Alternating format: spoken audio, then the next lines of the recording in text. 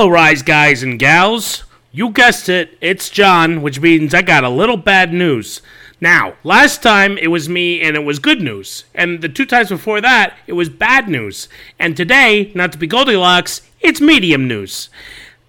We had a few technical difficulties this week, partly because we got a super long episode coming to you next. But instead of delaying it a week, it's just going to be out on Thursday instead of Wednesday. So, come back here tomorrow at the same time, and you'll have a beautiful, hopefully under 2 hours and 20-minute episode about, listen, okay, it's not even our fault. This episode is so jam-packed with stuff to talk about that we couldn't help it. You know what I mean? So, if there's anyone to blame, it's NBC, Paul Reiser, and Danny Jacobson. Thank you guys so much for all the tweets and the reviews and everything. We love hearing from everyone.